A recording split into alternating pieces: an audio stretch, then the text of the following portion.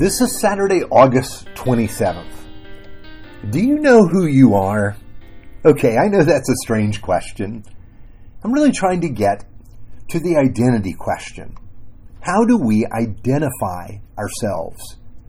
When you meet someone new, they may ask you where you work or what you do. You see, they're trying to get a fix on you to gather a sense of who you are. Or you may tell the person where you live or where you went to school. These are all ways of giving people a sense of the stuff we're made of. Perhaps when you give your name, you also give your title. I'm Dr. Smith. I'm Reverend Fernandez. I'm Principal Jones. And as we slip our titles in there, we're giving hints to who we see ourselves to be.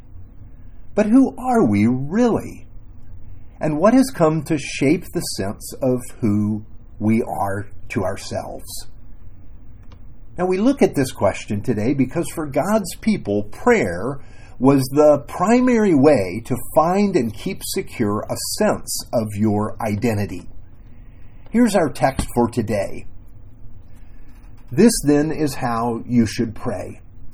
Our Father in heaven, hallowed be your name. Your kingdom come, your will be done on earth as it is in heaven. Give us today our daily bread, and forgive us our debts as we also have forgiven our debtors. And lead us not into temptation, but deliver us from evil. Yes, this is the Lord's Prayer as recorded in the Gospel of Matthew. We find it in the Sermon on the Mount. Earlier this week, we looked at what it means to call God our Father. And today we consider why Jesus begins his prayer in this way.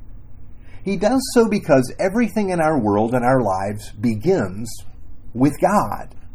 We are living in his creation. We are his creation, for goodness sakes. We are his. And so we will not really know who we are and have our true identity apart from him. This really is the question of our age. We're in search of this knowledge of ourselves. We are like that young man who left home to find himself. He did many things in his search, but he never could do what he set out to do.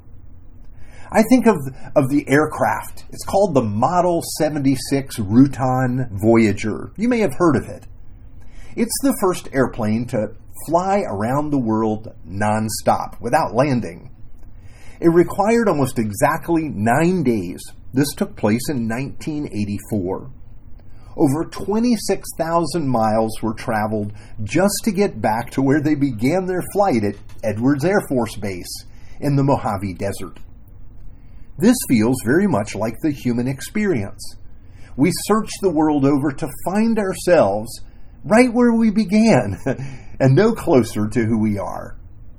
You see, prayer gives us the way to connect with the God who made us, and also to come to know, in coming to know who he is, we come to know who we are. You see, Jesus' prayer begins with the Father because this is where we learn who we are. You remember how the Father spoke with Jesus? When Jesus was coming out of the waters of baptism, the Father said to him, "This is my beloved Son, with whom I am well pleased."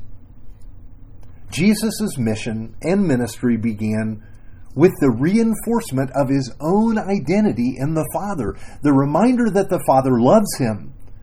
I think this is what Jesus wants for each of us.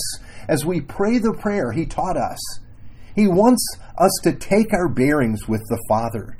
He desires that we rest in our true identity as beloved of God, created in his image, as his children. It is this awareness of our identity that sets the script for everything else that we do. You know who you are, and then you live your life out of that. Of course, you may be a doctor, a pastor, a teacher, but first you are a child of God. That is who you are. You see, that is a major purpose of our prayer. Yes, we want to know God, and in being with God, we are renewed in the image of our Creator. We are restored to our status and our place in his world. But we quickly forget, and we fly off on our own. We build our own lives, and we think we have become what we have built. But nothing we build lasts, and all our jobs are too small to define us. We are not defined by what we do or what we have or who we know. We are those that God invites to call him Father, those that rest in his fatherly affection every day. Let's pray. Abba, Father, forgive us for the efforts we put into the making of ourselves, into constructing our own identities apart from you.